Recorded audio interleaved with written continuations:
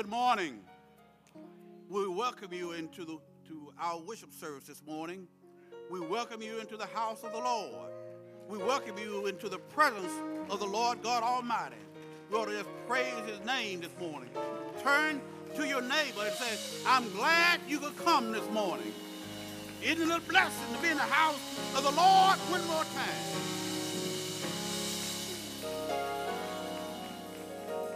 He's worthy to be praised. I'll read to you from Psalms 27, 4 through 6. One thing have I desired of the Lord, that I will seek after, that I may dwell in the house of the Lord all the days of my life, to behold the beauty of the Lord, to inquire in his temple. For the time of trouble he shall hide me in his pavilion, in his secret tabernacle shall he hide me. He shall set me up on a rock, and now shall mine head be lifted up above mine enemies round about me. Therefore will I offer in his tabernacle sacrifice of joy.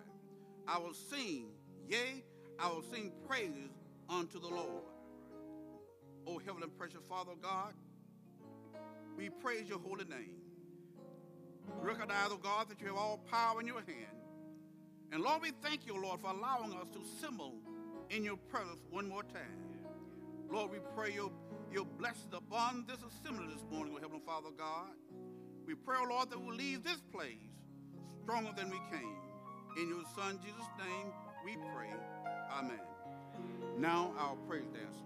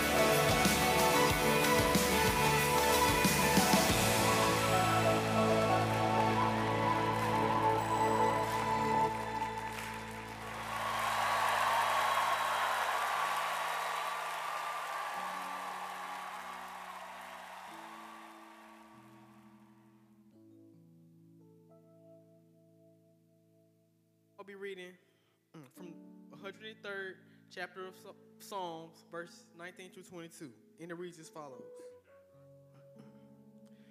The Lord hath prepared his throne in the heaven, and his kingdom ruleth over all. Bless the Lord, ye his angels, and excel in strength that do his commandments, hearkening unto the voice of his word. Bless ye the Lord, all ye his hosts, ye ministers of his that do his pleasure. Bless the Lord, all his works in all places of his dominion. Bless the Lord, O my soul. God's word for God's people. Let us pray. Heavenly Father, we pause to say thank you for your many blessings. We thank you for being a mighty God that is everywhere, one that sits up high and looks down low, one that walks with us and talks with us and orders our steps daily. We say a special prayer to the families that have been suffering from the loss of loved ones. Father, we ask that you intervene in a mighty way to keep them encouraged and remind them that you are our refuge and our strength, a very present help in times of trouble. We thank you for our pastor that will be providing the spoken word this morning. We ask that today's lesson inspires us all to remain faithful in our work of being the type of Christians that you created us to be. We ask these and other blessings in your Son, Jesus' name. Amen. You may be seated. You know, it's so many things that we take for granted. I was watching television the other day, and I was looking at people across the world didn't have a place to live, let alone air condition and heat, running water. And then we celebrate Thanksgiving, and we have so many different varieties of foods that we have to eat. Our scraps would be a meal for some of the people that we see across the world. I said all that to say we truly should give God praise, honor, and glory, because every day is a day of Thanksgiving. Every day. Bill, every day is a day of Thanksgiving. Just to be able to get up in the morning and know our name. But then we got a roof over our head, and then I look back at a time when I didn't have but one suit to wear on Sunday. So I didn't have to stand there and scratch my head. I didn't have to look and say, well, what am I going to wear today? But God has blessed me, and it ain't just me, but you all have the same testimony. Y'all know when you only had one dress that you wore on Sunday? But God has blessed us tremendously. So in the spirit of Thanksgiving, let us just not take so many small things that mean so much for granted. He's good to us, y'all. Yes, he is. Those of you that are joining us by way of live streaming, this is the fourth Sunday, and today we will observe the ordinance of the Lord's Supper.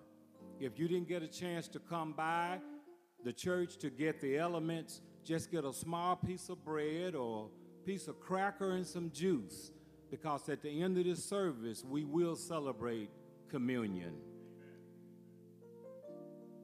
The Cade Chapel Sunday School Outreach Ministry says thank you for a very successful Thanksgiving collaboration with Walton parents and students, as well as our general community.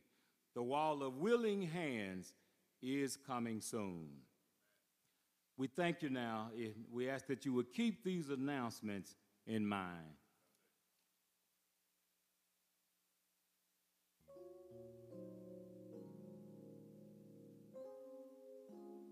What a blessed opportunity we have.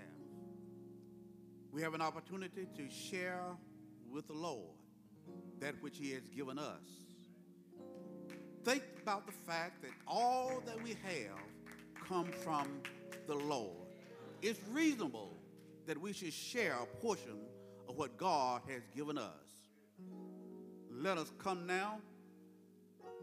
We give at Cade Chapel for at least 3 reasons. We give to demonstrate our obedience to God's word. We give to demonstrate our thankfulness to God for his provisions. We give to support local and global ministry. And for those who are watching live stream, you can give by texting the number that appears on the screen, by use of the Cade Chapel app, which appears on the screen.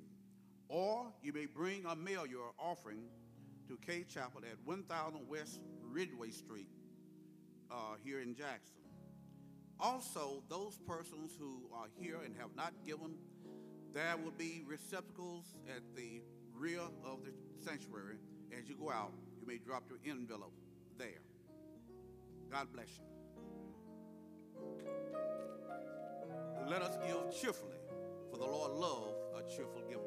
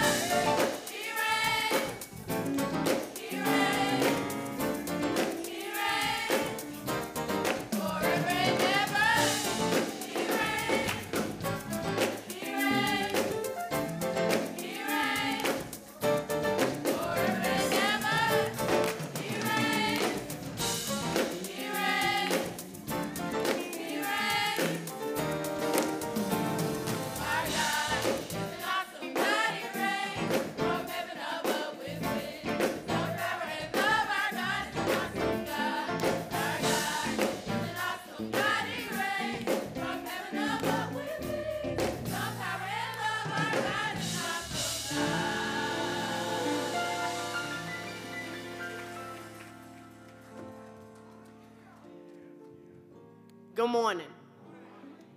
I am Youth Deacon Richard Terrell. Let us pray. Heavenly Father, we thank you for this offering that is being received today, as it will be used to glorify you and uplift your kingdom. As we journey through the days, ahead, we ask, Father, that you prepare our journeys, guide our footsteps, and the Holy Spirit watch over us on every path we follow. Through Jesus Christ our Lord, amen.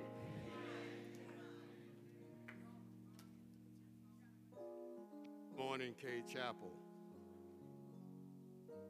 Jeremiah, the 30th chapter, verse 17 says, "For I will restore health unto thee, and I will heal thee of thine wounds, saith the Lord, because they call thee an outcast, saying, This is Zion, whom no man seeketh after." We ask that you continue to pray for all of our bereaved families, the Simmons, the Turner, Johnson families. You know, we lost another great soldier last week, Usher Jeff Simmons. The funeral for Usher Simmons will be held on Saturday, December 2nd, here at Cade Chapel.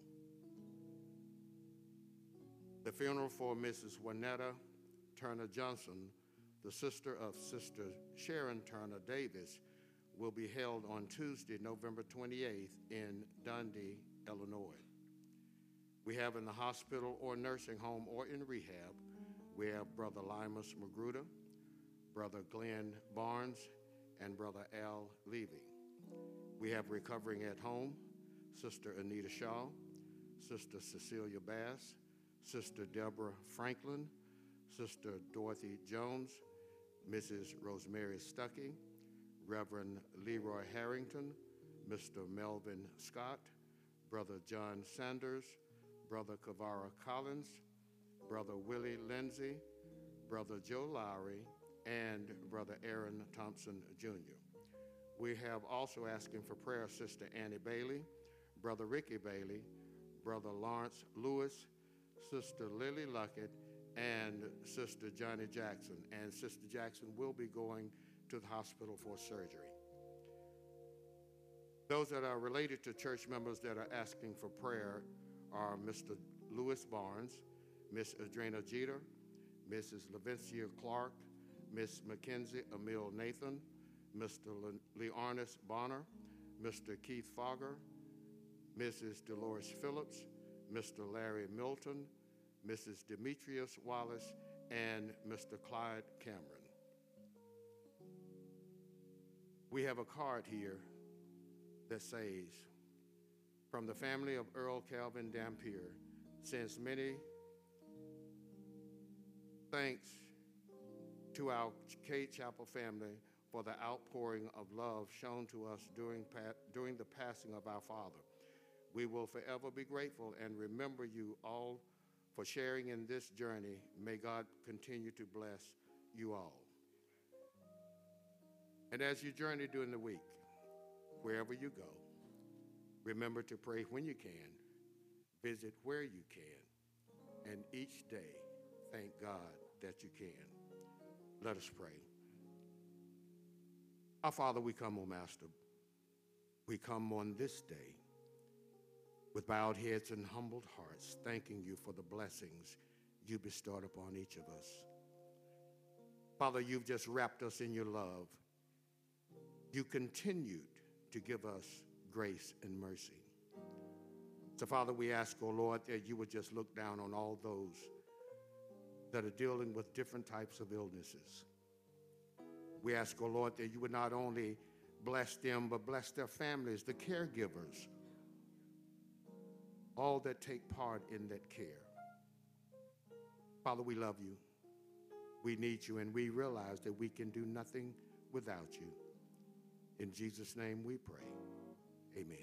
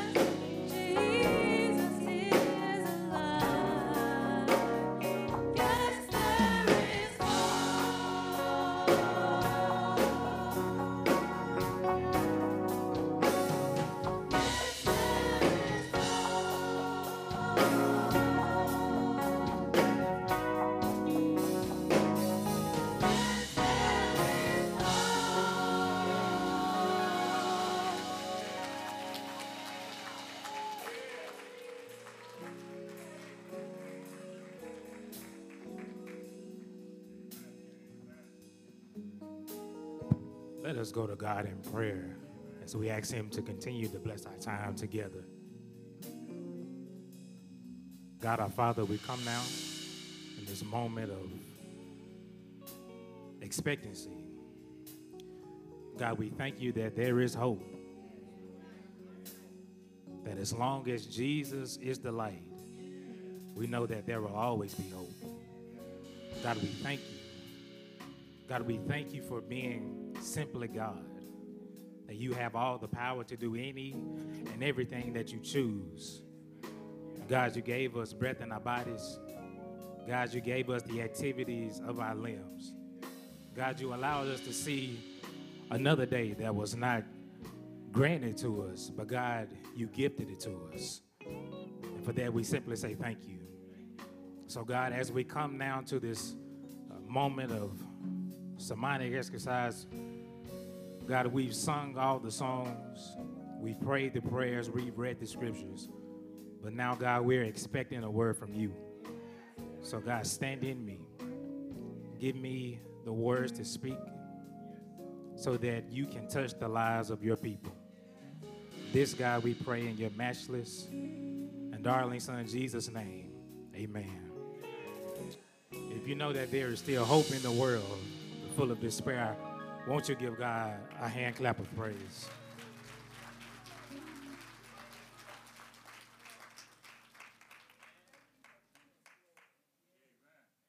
We give honor to our great God, Jesus, our Christ and our Savior, and the Holy Spirit, our Redeemer and our Comforter. We give honor and reverence to our pastor, the Reverend Reginald Buckley, in his absence, and his wife, to all the deacons, officers, members, to my fellow colleagues in the ministry, and everybody else. God, thank you for these people. And so I don't want to take any more time away from this sweet moment of worship. And so if you have a copy of the scripture, meet me in Acts the 9th chapter, starting at verse 1. The youth deacon prayed during the offering for God to help us to prepare for this journey. And I want to look at a journey today in Scripture. And so in Acts 9, starting at verse 1 from the New King James Version, it reads like this. Then Saul, still breathing threats and murder against the disciples of the Lord, went to the high priest and asked letters from him to the synagogues of Damascus, so that if he found any who were of the way, whether men or women, he might bring them bound to Jerusalem. And he journeyed. As he journeyed, he came near Damascus, and suddenly a light shone around him from heaven. Then he fell to the ground and heard a voice saying to him, Saul, Saul, why are you persecuting me? And he said, Who are you, Lord? Then the Lord said, I am Jesus, whom you are persecuting. It is hard for you to kick against the goads. So he, trembling and astonished, said, Lord, what do you want me to do? Then the Lord said to him, Arise and go to the city, and you will be told what you must do. And the men who journeyed with him stood speechless, hearing a voice but seeing no one. Then Saul arose from the ground, and when his eyes were open, he saw no one.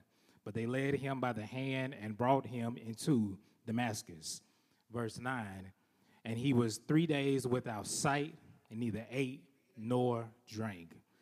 That ends the reading of the text. And before you take your seat, I need your help announcing my sermon title. So if you look to your neighbor, to your left and to your right, and say, neighbor, oh neighbor, I'm on the journey that made the difference. You may be seated.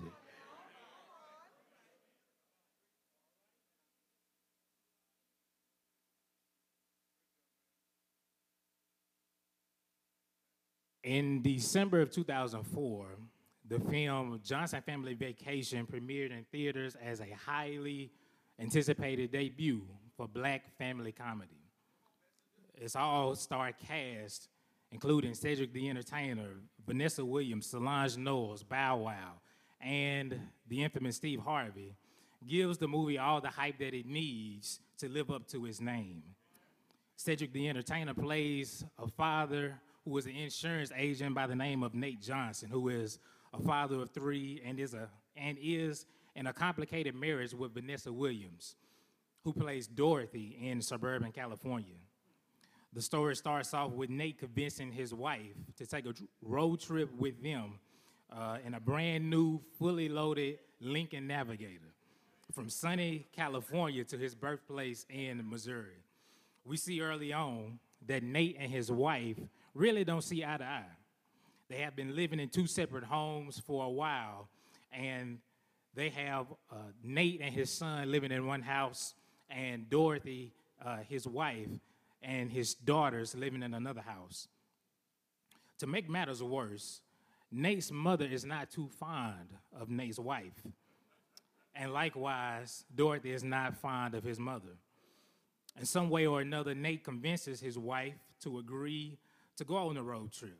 And so Nate's plans for doing this seems to point towards his envy and his jealousy toward his older brother, Mac Johnson, played by Steve Harvey. He wants to overcome being the little brother and having his big brother always taking home the family reunions competition trophy. If you're the older sibling in here, kind of like I am, you know how it is to always have bragging rights over your younger sibling. Your younger sibling has to look up to you. Your younger sibling has to model after you, and sometimes the younger sibling just gets tired of it. Nate Johnson was determined to bring home that trophy back to California and for once beat his big brother Mac.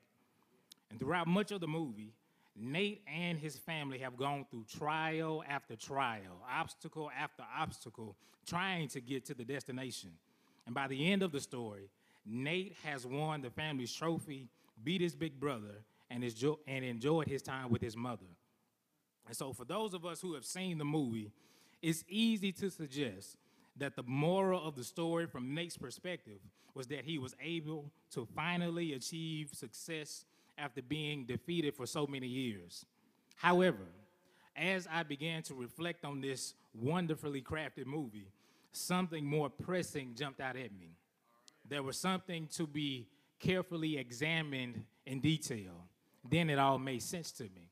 The plot was not just about a little brother finally receiving the recognition, the validation, and the confidence he needed from his family. My friends, I want to submit that the true moral of the story came as a result of the road trip to the family reunion.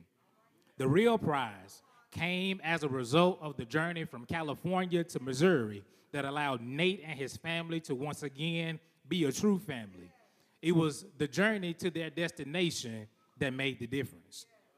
So as we began to understand the significance of journeys we may encounter, we have to understand that all journeys don't look alike.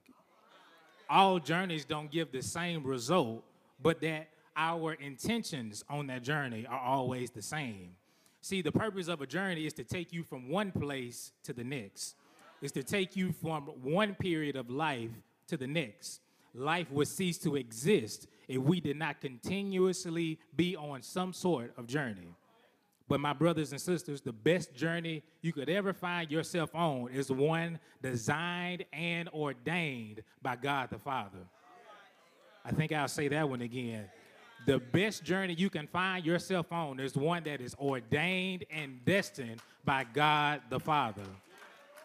You must understand that when God places us on this journey, what he wills, no man, no woman, or nothing can stand in our way. Often enough, our journeys orchestrated by God are some of the most controversial, some of the most soul-tugging, the most trivial journeys we will ever take in this life. Some people fold because they don't want to experience the hardship of a journey. They believe that as the journey starts, they can somehow see into the future and see what problem lies ahead and avoid taking this type of journey. And it is this problem with that approach that you will never be able to properly grow in the soil that God has planted you in. And so today's conversation is all about those who, like Nate Johnson and the Johnson Family Vacation, go down the path looking to have one expected end, but God in turn blows your mind and redirects your entire situation. So is the case here for our character in this story, Saul. And so we're introduced to Saul in Acts chapter 8, verses 1 through 3, going house to house in Jerusalem, dragging the men and women who accepted Jesus as the Messiah out of their homes and imprisoning them. Now you've got to ask yourself, what made Saul so entitled to do such a thing? I know if you've been in Sunday school for a while, you know that Saul was a Pharisee of the Pharisee. He was trained in Greek and Hebrew. He was trained in philosophy and rhetoric. He was trained to be the elite of the elite, which gave him, in his mind, a special privilege to target people following Jesus. In the grand scheme of things, my friends, he was privileged. And as we get to chapter 9, in verse 1, we are given the scene of Saul exercising his privilege and getting a warrant or being granted permission to bring people who have gone against the Jewish customs and teachings bound to prison as an exercise of righteousness to the Torah. The Reverend Willie Jennings, New Testament professor at Yale Divinity School, notes that no one is more dangerous than one with the power to take life and who already has mind and sight set on those who are a threat to a safe future. Saul is abusing his authority to bring about justice of the former era to prove itself insufficient through Jesus' crucifixion, resurrection, and ascension. It was as if Saul felt he was above the law by killing and oppressing people to preserve what he considered holy and righteous unto God. What I'm simply trying to say is that Paul thought that what he was doing was right. The elites of society, creating invisible institutions and problematic practices that only benefit the old way of living because the elites deemed it a good idea. People who were brought up with the idea that they were superior to certain groups of people reject the seed change that prove otherwise. Where we have leaders of our cities and states and our nation make decisions that are said to have the best interests of the people at heart, but really is for the advancement and the pleasing for a specific group of people. It's to say that the necessity of health care and the living sustainable ways for everyone is only for those who can afford it. It's to say that the eras of chattel slavery, Reconstruction, Jim Crow, civil rights, and what Michelle Alexander calls the new Jim Crow was and is just a point in time justified by the Bible. I'm talking about the same people who pray to God in the public square, but push redlining and gerrymandering, discrimination and disenfranchisement, incarceration and inadequate housing and education in private rooms. They abuse the same scriptures that tell another story, a story that says trouble ain't gonna last always. Saul must have skipped those parts in the Jewish Bible because my Bible tells me that God sets those who are oppressed free. And friends, I just came to let you know that as this country is witnessing the consequences of its previous and current actions, so did Saul. What Saul did not realize was that while being the pursuer, he would in turn be the one being pursued. Friends, just as Saul gets his approval to commence the killing, he gathers his men and decides to travel to the road of Damascus.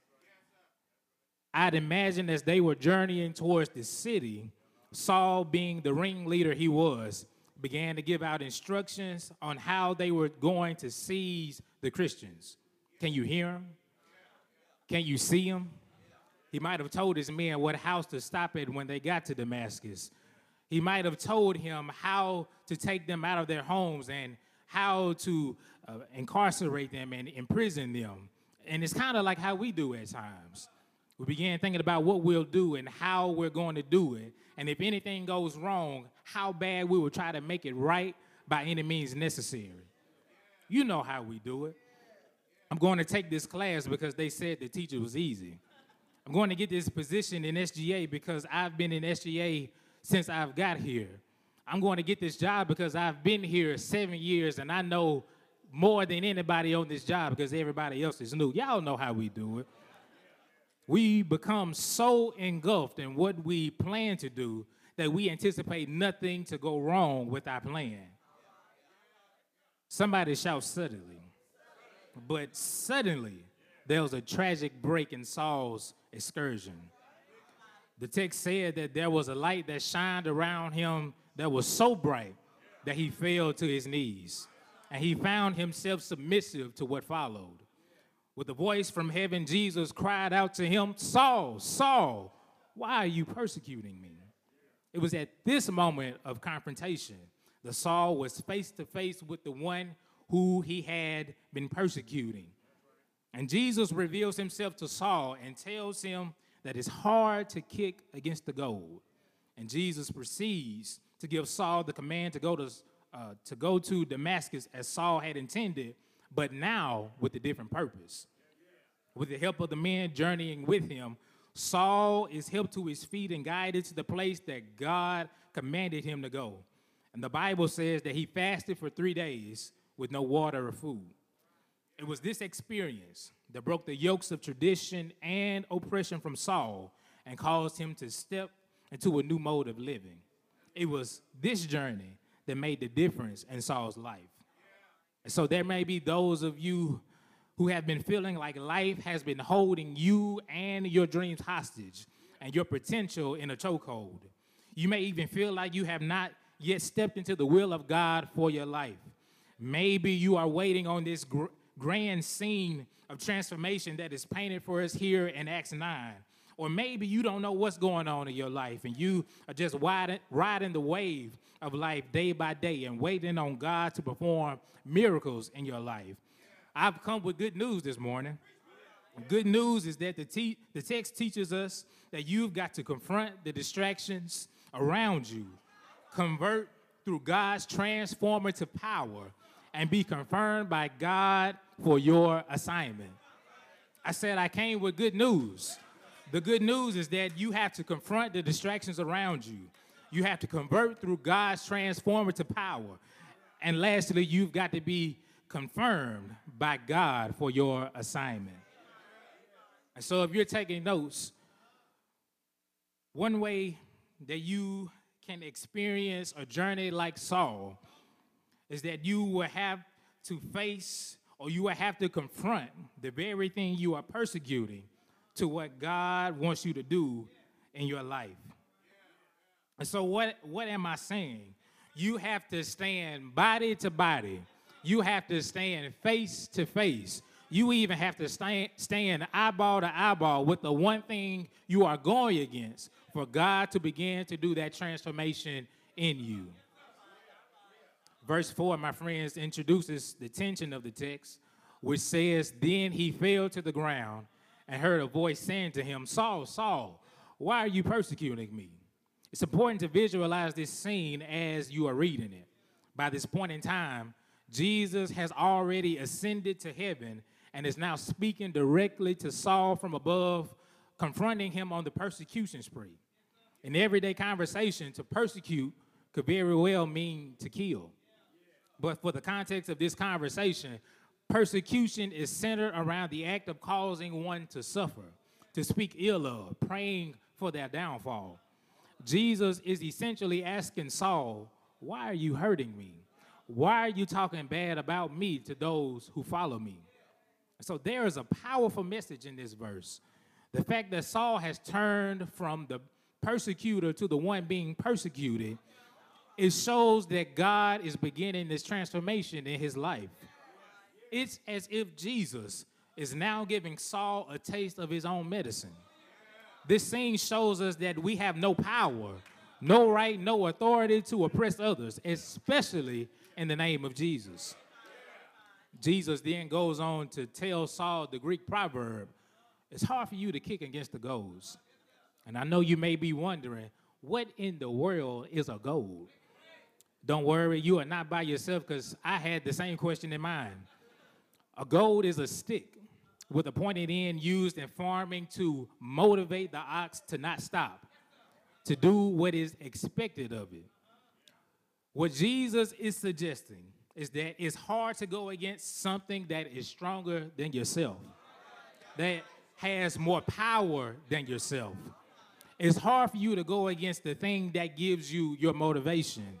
In fact, my Bible tells me that God is the source of our strength, that he has more power than us.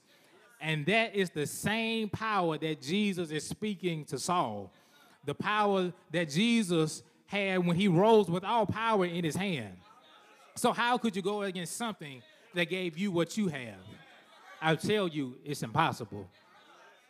To speak against something God has established will only lead you to find yourself between a rock and a hard place, trying to figure out why things are going upside down.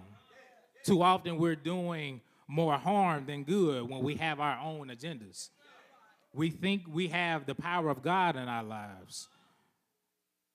We think that we know best just by the simple fact that we thought it. And we don't give God room to work in our lives. And it's at some point, you must let God do what he does. You must let God do what he's going to do so that he can begin that transformation in your life. And I'll tell you why you can't seem to find any surrendering in you. And often people are afraid to confront what they're going against because deep down, they know what they are doing isn't something that God told them to do in the first place. In fact, it's what they wanted to do. Saul got the permission that he wanted, and I'm sure he had a head full of steam to go and literally snatch the very freedoms and lives of those who follow Christ. But when he was met face to face with the one he was speaking ill of, he had no choice but to submit to the transformation that was about to happen. And so as you move from confronting the very thing that we are persecuting, the very nature of facing your opposition will lead you to the conversion of your old self to your new self. I need you to understand that confrontation ultimately leads to conversion. Walk with me for a second. Once Jesus revealed himself to Saul, verse 5 tells us that Saul is now astonished and scared. He is shocked and he is spooked. At this point, Paul realizes that the road to Damascus is now holy ground. No longer is Paul thinking about what he's going to do to the people of Damascus who were trying to follow God according to the finished work of Christ. No, friend, Saul has one thing on his mind at this point. The one thing on his mind is what verse 6 records as his response, where Saul simply asked Jesus the question, Lord, what do you want me to do? It's a shame that God has to scare us half to death for us to fully submit to his will. It honestly makes no sense that at some point between verses 5 and 6, Saul had to come to terms with dismissing what he thought was right to actually knowing what was right. Just like Saul, you have no option to decide neither whether you're going to do the right thing when you've had an encounter with God. The very presence of God will put a pause in life in that exact moment so that you will hear the sweet words of our Lord. That's the confrontation. Just being in his presence will cause you to have a change in heart and make you recognize the revelation given to you. That's the conviction. To go against this is the ultimate disrespect to the one who formed you from the dust of the earth, molded you in the image of him, and breathed free, priceless life into your nostrils. Once you have experienced God and heard his voice, his words will penetrate your heart to the point where you will no longer do things according to your own strength, but only with the strength of the all-powerful, almighty, all-knowing God. That's the conversion.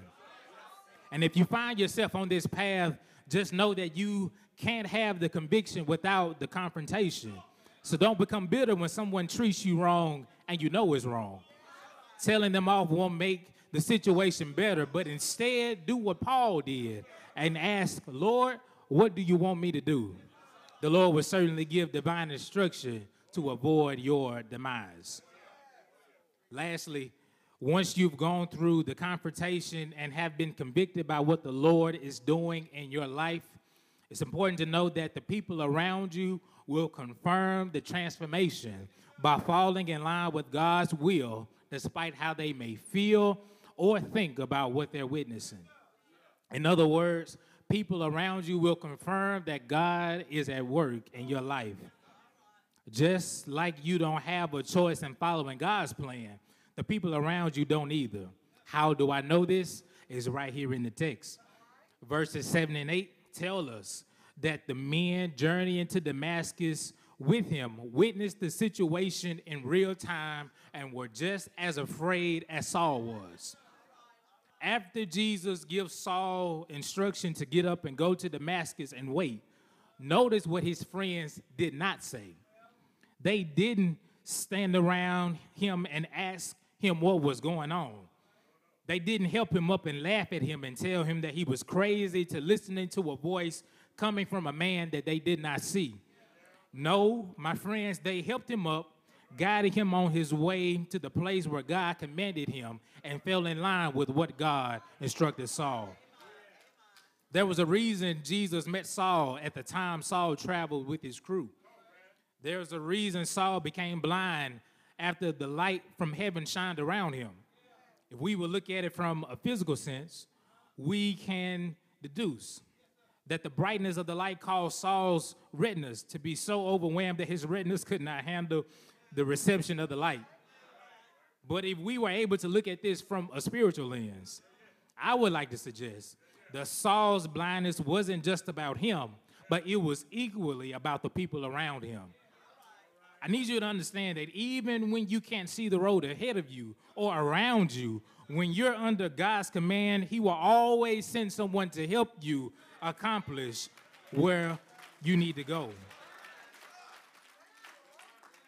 For Saul to do exactly what God said, Jesus may have deemed it best for Saul to go blind.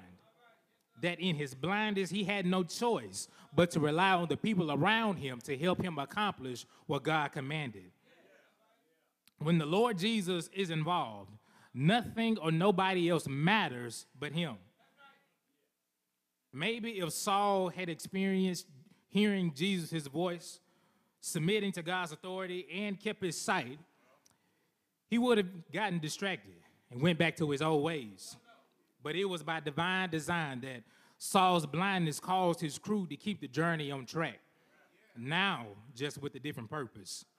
Maybe God has to shield our eyes from potential distractions so that we can do what he said. Maybe God has blinded you from seeing that old bull or that old babe so that he could get you to focus on your new king or your new queen. Maybe God had to blind you to keep you from picking up that thing you were addicted to. I don't know, maybe God had to stop you from looking at yourself because all you saw was a toxic, messy, stuck up, and plain old nasty behavior in yourself. Whatever it was, don't you get mad with God. Don't be alarmed when you have to go through this inner transformation that seems to seep out and rub off on the people around you. When you've had an encounter with the master, the work of his hand is evident. The change that has come over you is contagious. Your mother will see it.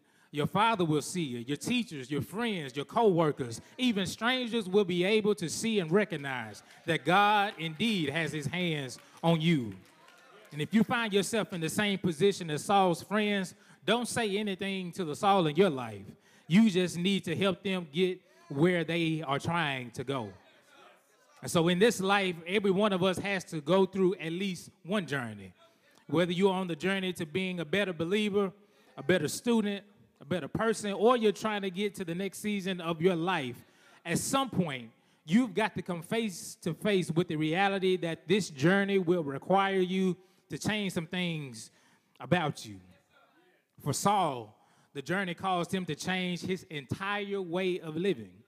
For you, it may be learning how to love. It may be learning how to forgive. It may be learning how to accept the things God has withheld from you for your own protection. So don't be afraid of the journey because the journey is not always just for you. The Bible is clear on this, because if it wasn't for Abraham's journey to the mountain to sacrifice his son, he would have never received the promise of God. If it wasn't for Moses' journey to send Joshua, to send a message to Pharaoh, the children of Israel would still be under Egyptian captivity. If it wasn't for Joshua's journey, the children of Israel would still have been in the wilderness and never made it to the promised land.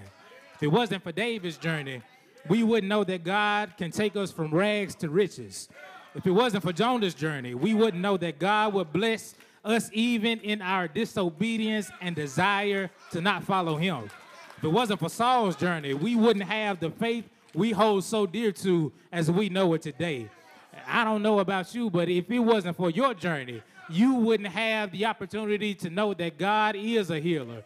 You wouldn't know that God is a protector. You wouldn't know that God is a sustainer. You wouldn't know that God is a keeper. Is there anybody in here who knows that God will keep you in perfect peace? That on that journey, God will keep you and sustain you for whatever he has planned for you. Whatever this journey is designed to teach you, you've got to be prepared to stand face to face with the one thing you're afraid to let go of. It's in your surrender that God will begin to transform your life and reveal his plan for you. Once you begin to see the glory of God in life, the people around you won't have a choice but to help you get to where God is taking you. That glow of glory is good. It's so good that it's contagious. And so I invite you, my brother, I invite you, my sister, to do as the old hymn writes, walk in the beautiful light. Come where the dewdrops of mercy shine so bright. Shine all around us by day and by night. Jesus is the light of the world. God bless you.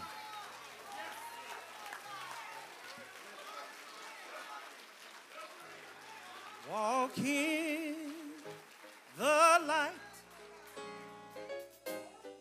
beauty for light.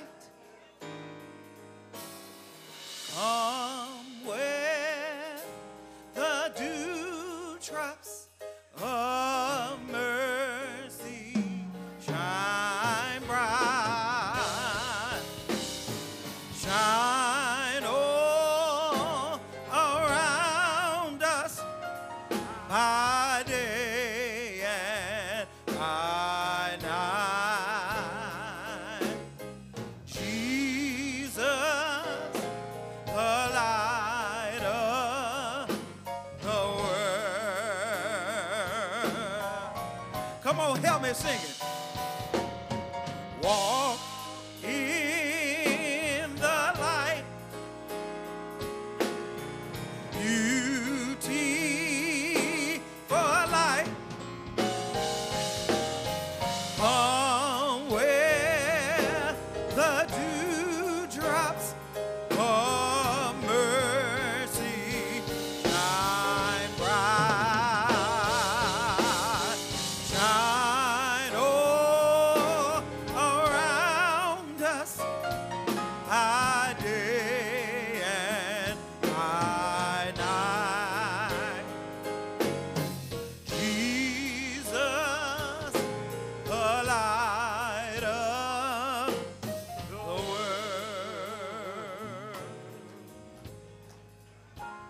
Can we just give God praise?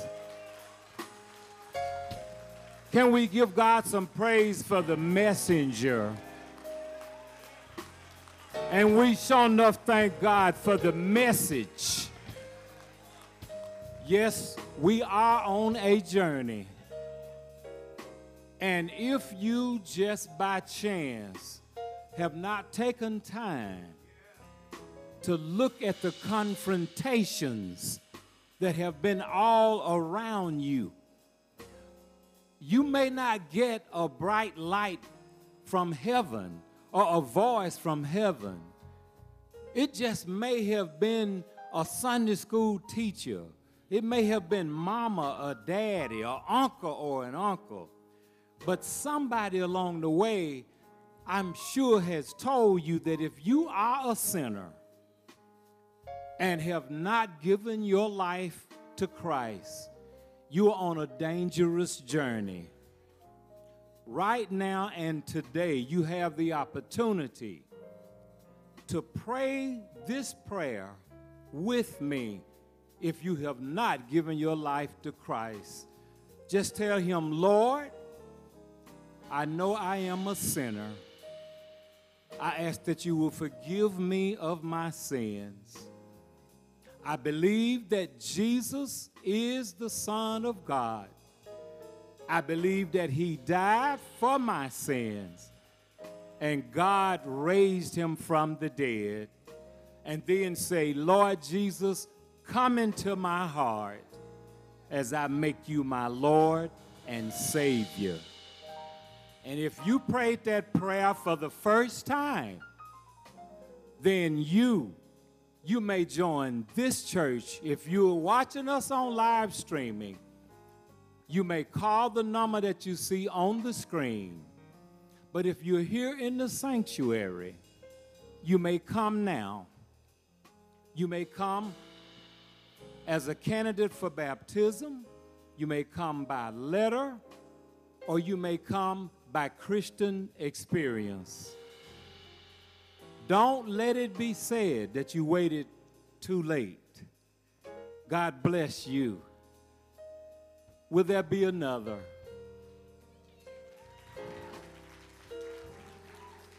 Don't let it be said too late.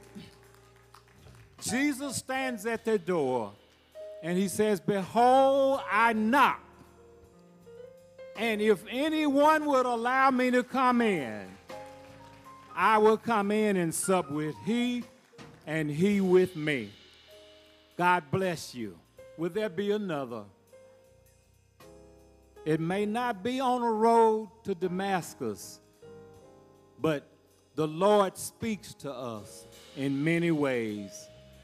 And if you haven't gotten your business straight, do it while the sun still shines.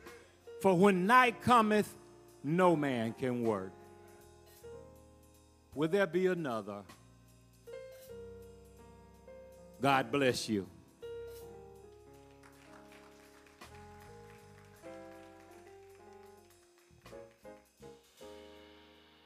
We've now come to that sacred time when we engage in communion.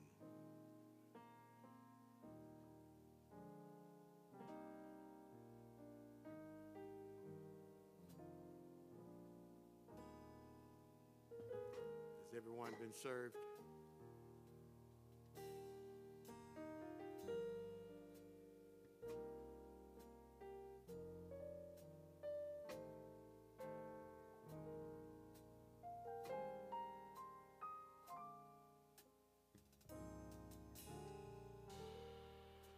On the night Jesus was betrayed, he took bread and brake it, and after giving thanks, he said, take, eat.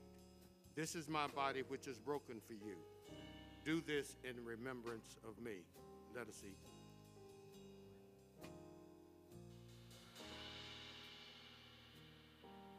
And in the same manner, he took the cup, saying, This is the cup of the new covenant in my blood. This do as often as you drink it in remembrance of me. Let us drink together. And when they had finished, they sang a song and went out into the Mount of Olives.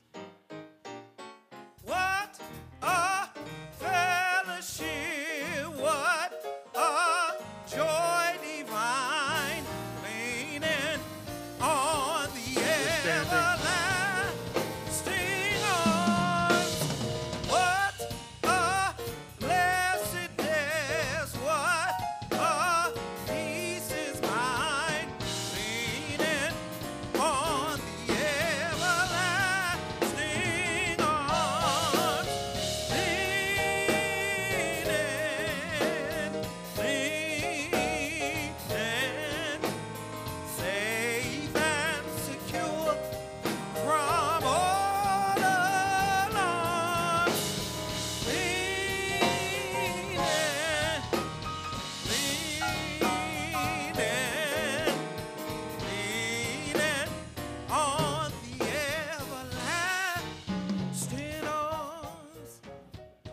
Now may the grace of our Lord and Savior Jesus Christ rest, rule, and abide with each of you, now, henceforth, and forevermore.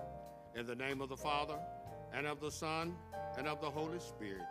Amen and amen.